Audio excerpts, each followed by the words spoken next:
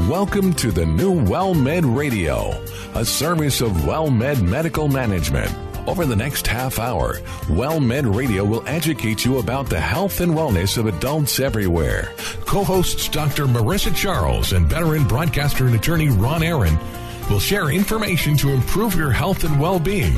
Here are Ron Aaron and Dr. Marissa Charles. Well, thank you so much for joining us on WellMed Radio.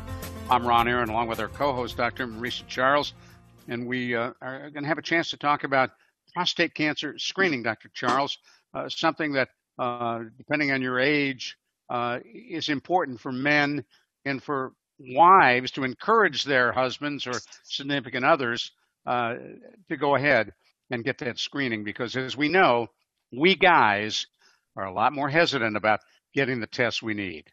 Well, it's very interesting. I'm excited that we're talking to Dr. Roberts today, who's a urologist and specializes in things related to prostates and prostate cancer, because the recommendations have changed through the years. And so it's going to be interesting to get his perspective on prostate cancer. Well, why don't we introduce him? Dr. Andrew Roberts, physician with USMD in Dallas-Fort Worth, is board certified in urology, practices medicine at the USMD HEB Urology Clinic in Bedford, Texas.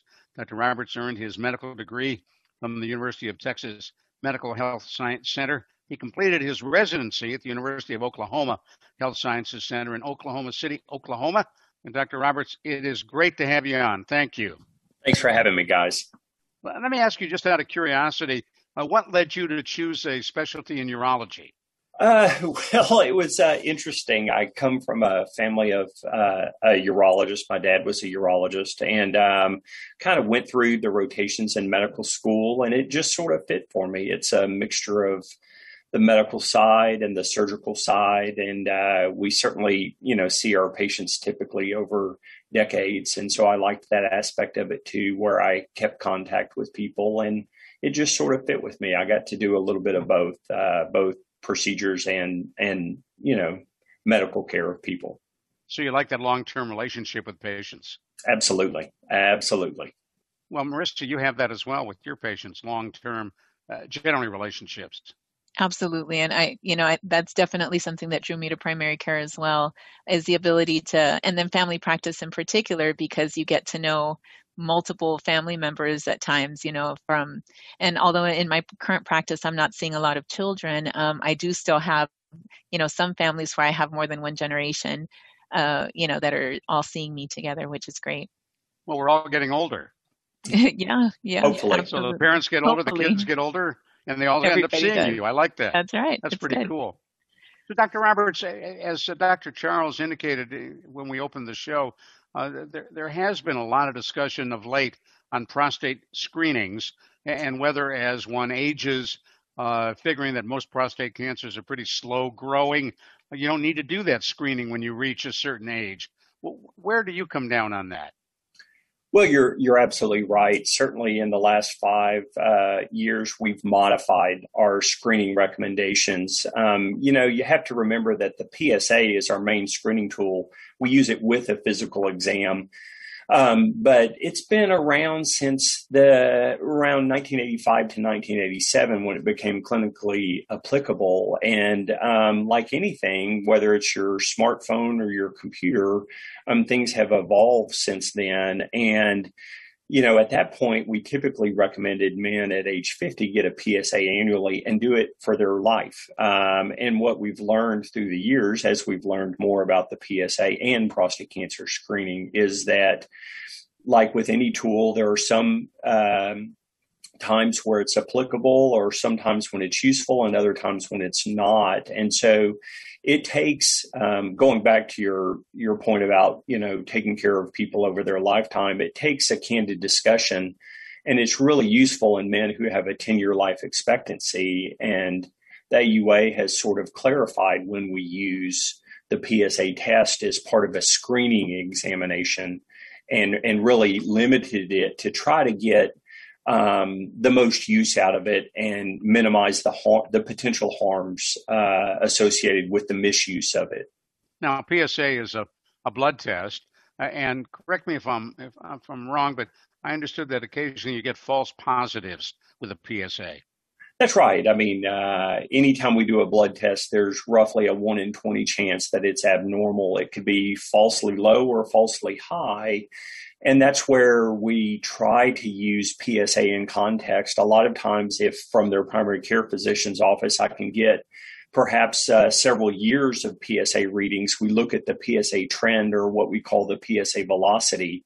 But when we have an isolated reading of a PSA, that's right. You can run into times where it's falsely elevated, say by a rigorous exam or a recent infection or catheterization or things like that, or simple lab error. And so you try to put it in context and minimize the chance of getting a false reading.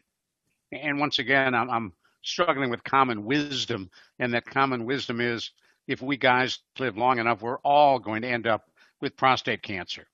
That's right. I mean, urologists will say something very similar to that. And most of us trained in urology will say if you live into your 90s, you have about a 90% chance of having prostate cancer, but also understand, without ending the sentence that way, is that a vast majority of prostate cancers are very indolent and may take between 10, if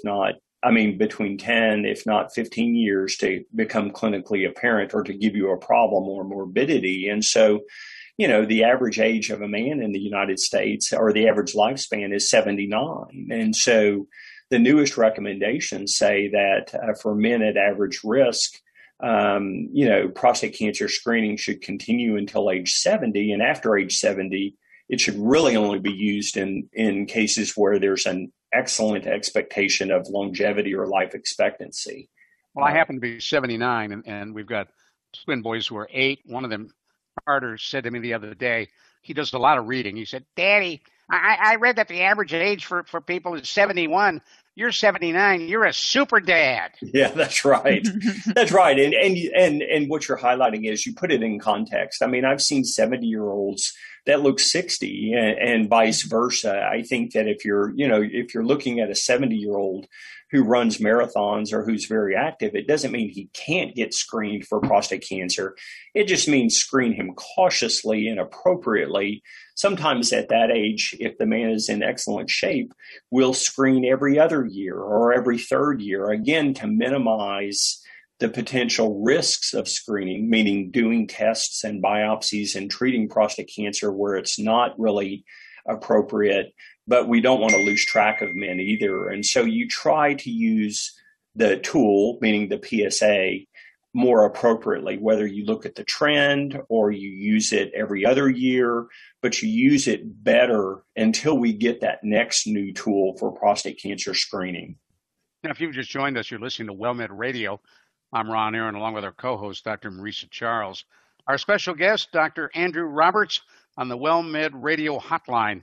He's talking to us from the Dallas-Fort Worth area. He hangs out in Bedford, Texas, with the USMD HEB Urology Clinic, and we're talking about prostate cancer screenings. And Dr.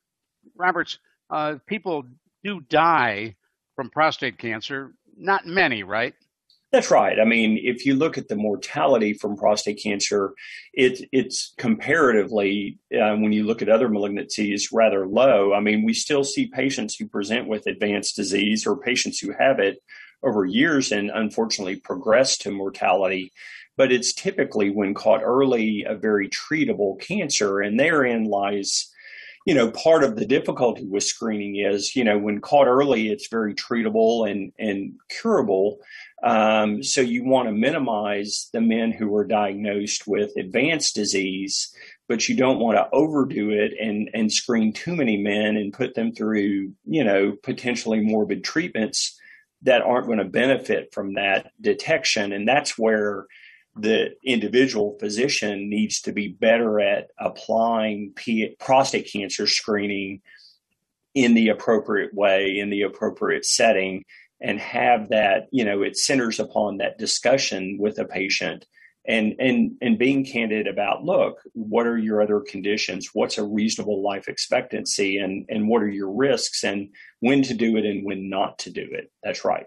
So when you say you don't want to put them through stuff that can be very difficult, do you have an obligation to act if you do a test that shows a potential for cancer?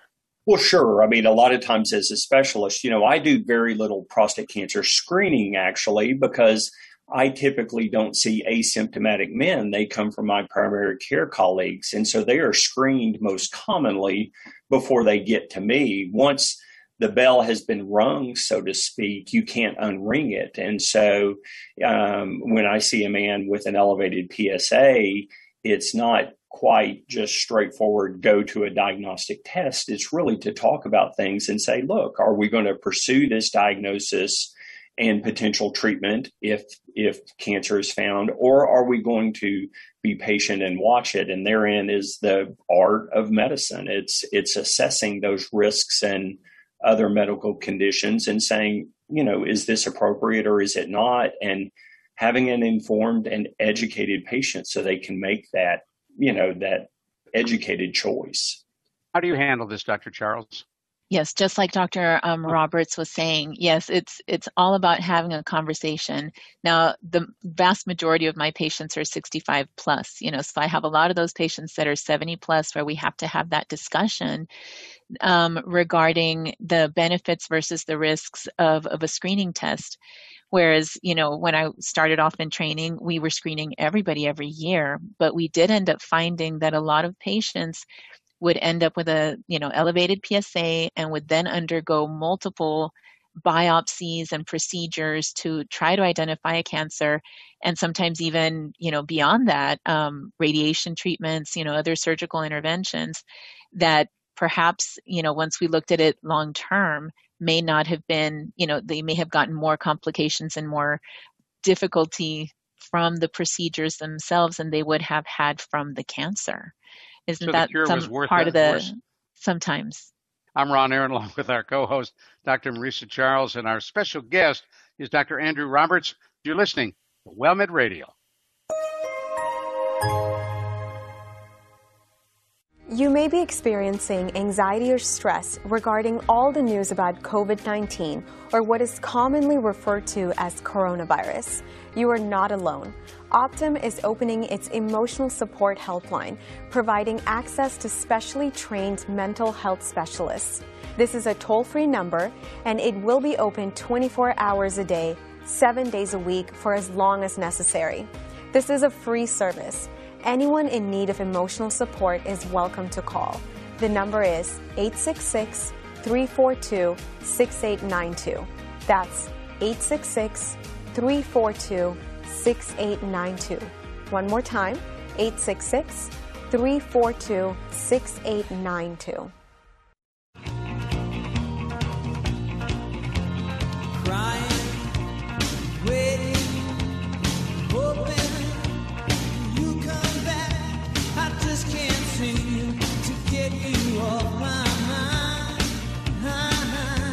I'm Ron Aaron, along with our co-host, Dr. Marisa Charles. We're talking on the WellMed Radio hotline from Bedford, Texas, with Dr. Andrew Roberts. He's with USMD HEB Urology Clinic. He's a urologist. And Dr. Charles, you were asking him about what is it he sees from too much testing, too many interventions. Absolutely. That was my question for Dr. Roberts. And, the downside or the potential risks of screening not only are the diagnostic tools, which modern diagnostic tools would either be an MRI or a biopsy, which is an invasive test where we take needle samples and certainly has some risks like bleeding, infection, and difficulty voiding. But then treatment, once we find a prostate cancer, if it's radiation, it can be, scar tissue or irritation of the bladder or the rectum, or surgery, certainly impotence, sexual dysfunction, and incontinence.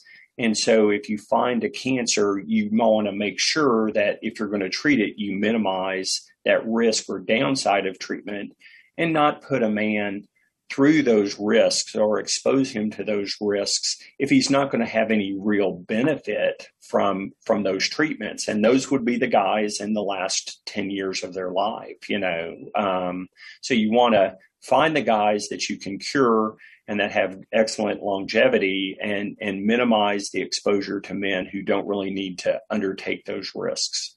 Now, how are you able to project that someone's got 10 years left? That's that's the art of medicine. You can do it because I'd like 20, not 10. Absolutely. I'd like as many good ones as I can get. Or 30, right. And I still get screened. My dad, who's a retired urologist, had a joke about that. And he would say, well, if you bring your dad in and he says it's okay for you to get tested, for guys after age 75, then it was okay. But in the absence of their father still being around, there are tables that can do it. You can do it statistically, or you can simply look at their morbidity and have an honest, candid discussion with them and say, look, are you active? Do you have problems breathing? Do you have heart issues? And it's an estimate. It's an educated estimate, but it comes down to an estimate. In fact, take the right door, you go right to hospice. That's right. That's right. It's sort of like, how quickly do you need to save your retirement or spend your retirement money? Well, if you knew how long you were going to live, you could answer that question. I think similarly, if you knew how long you were going to live, you could find out when to stop screening for prostate cancer. It's a very common cancer too. And so you have to put it in context is for men, it's probably the most common cancer we're going to get after the age of 50. So there's a lot of it out there. Wow.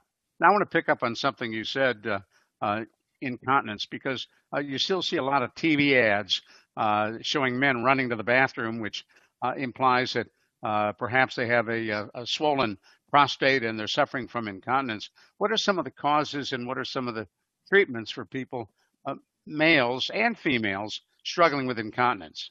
Unrelated to prostate cancer, well, for men, typically the problem, the way our plumbing is designed is the prostate's in the way of the outlet to the bladder. And so as it enlarges naturally with age, it impinges upon the urinary flow. And initially those are obstructive symptoms.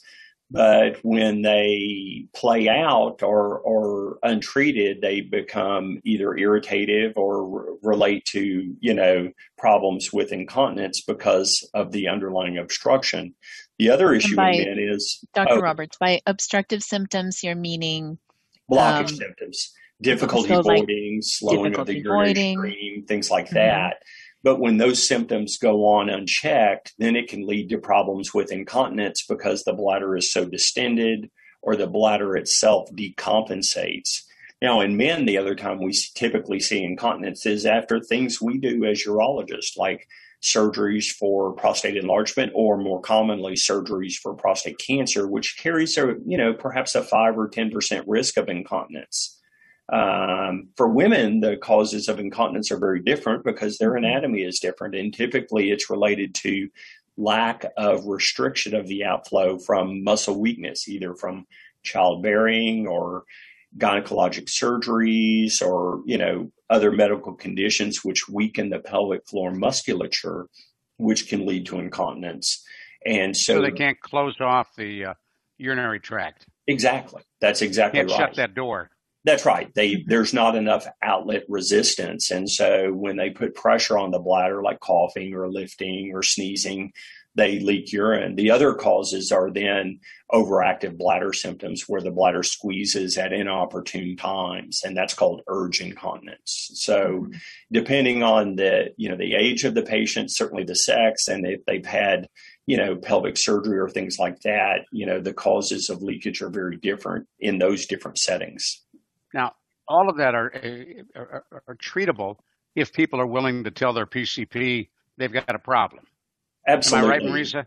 That's right. Initially, and what we screen at our WellMed clinics, that's one of the yearly questions that we ask because it is sometimes difficult to bring it up if it's not normalized. If we don't make just asking, at least once a year, every year, how are you voiding? How are you struggling with incontinence? Are you losing urine, with cough and sneeze, so those are questions we actually screen at least once a year, if not more frequently, depending on what symptoms patients are having. But so you mean it's not normal if you cough and a little pee-pee runs out?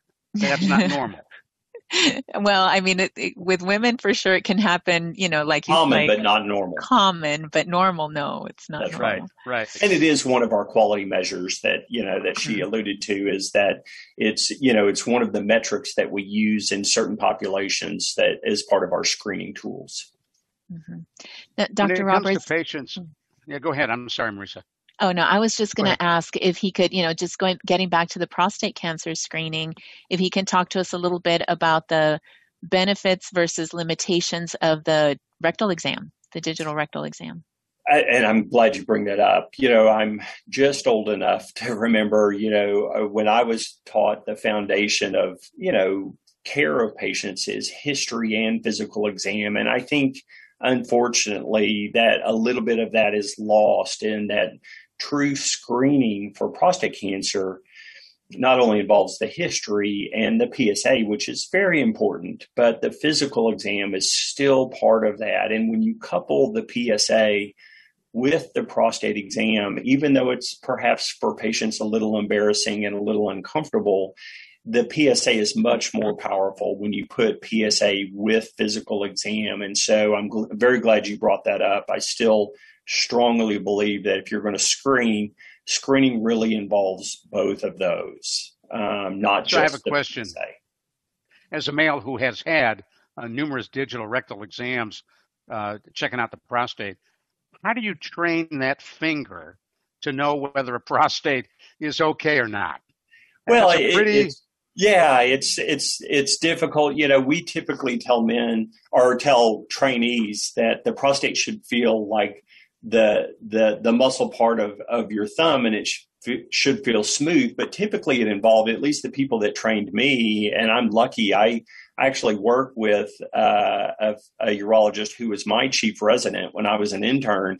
But he would do a prostate exam and he'd say, "This is normal." And then he would say, "You do the prostate exam." And then he, when he found one that was abnormal, he would say, "This is an abnormal exam." And he'd say, do an exam and tell me what it feels like. But, a nodular prostate feels like a knuckle or a bump or a firm area. It's not supple. It's not smooth. It's not symmetrical. But it is a difficult exam to learn, and it just takes, time. The more you do, the better you get at it. That's right. And I think with any type of screening, I think, women who get breast exams, when you look at the skin and screen for skin cancer, I think, you just got to do it over and over and gain that experience, I met a guy a few years ago who was a volunteer at a local medical school for prostate exams. He would go in and he'd be the subject that they would do the exam on. Which was a way that you learned on a real live person. I'm not sure that's the way I'd want to make a living, by the way.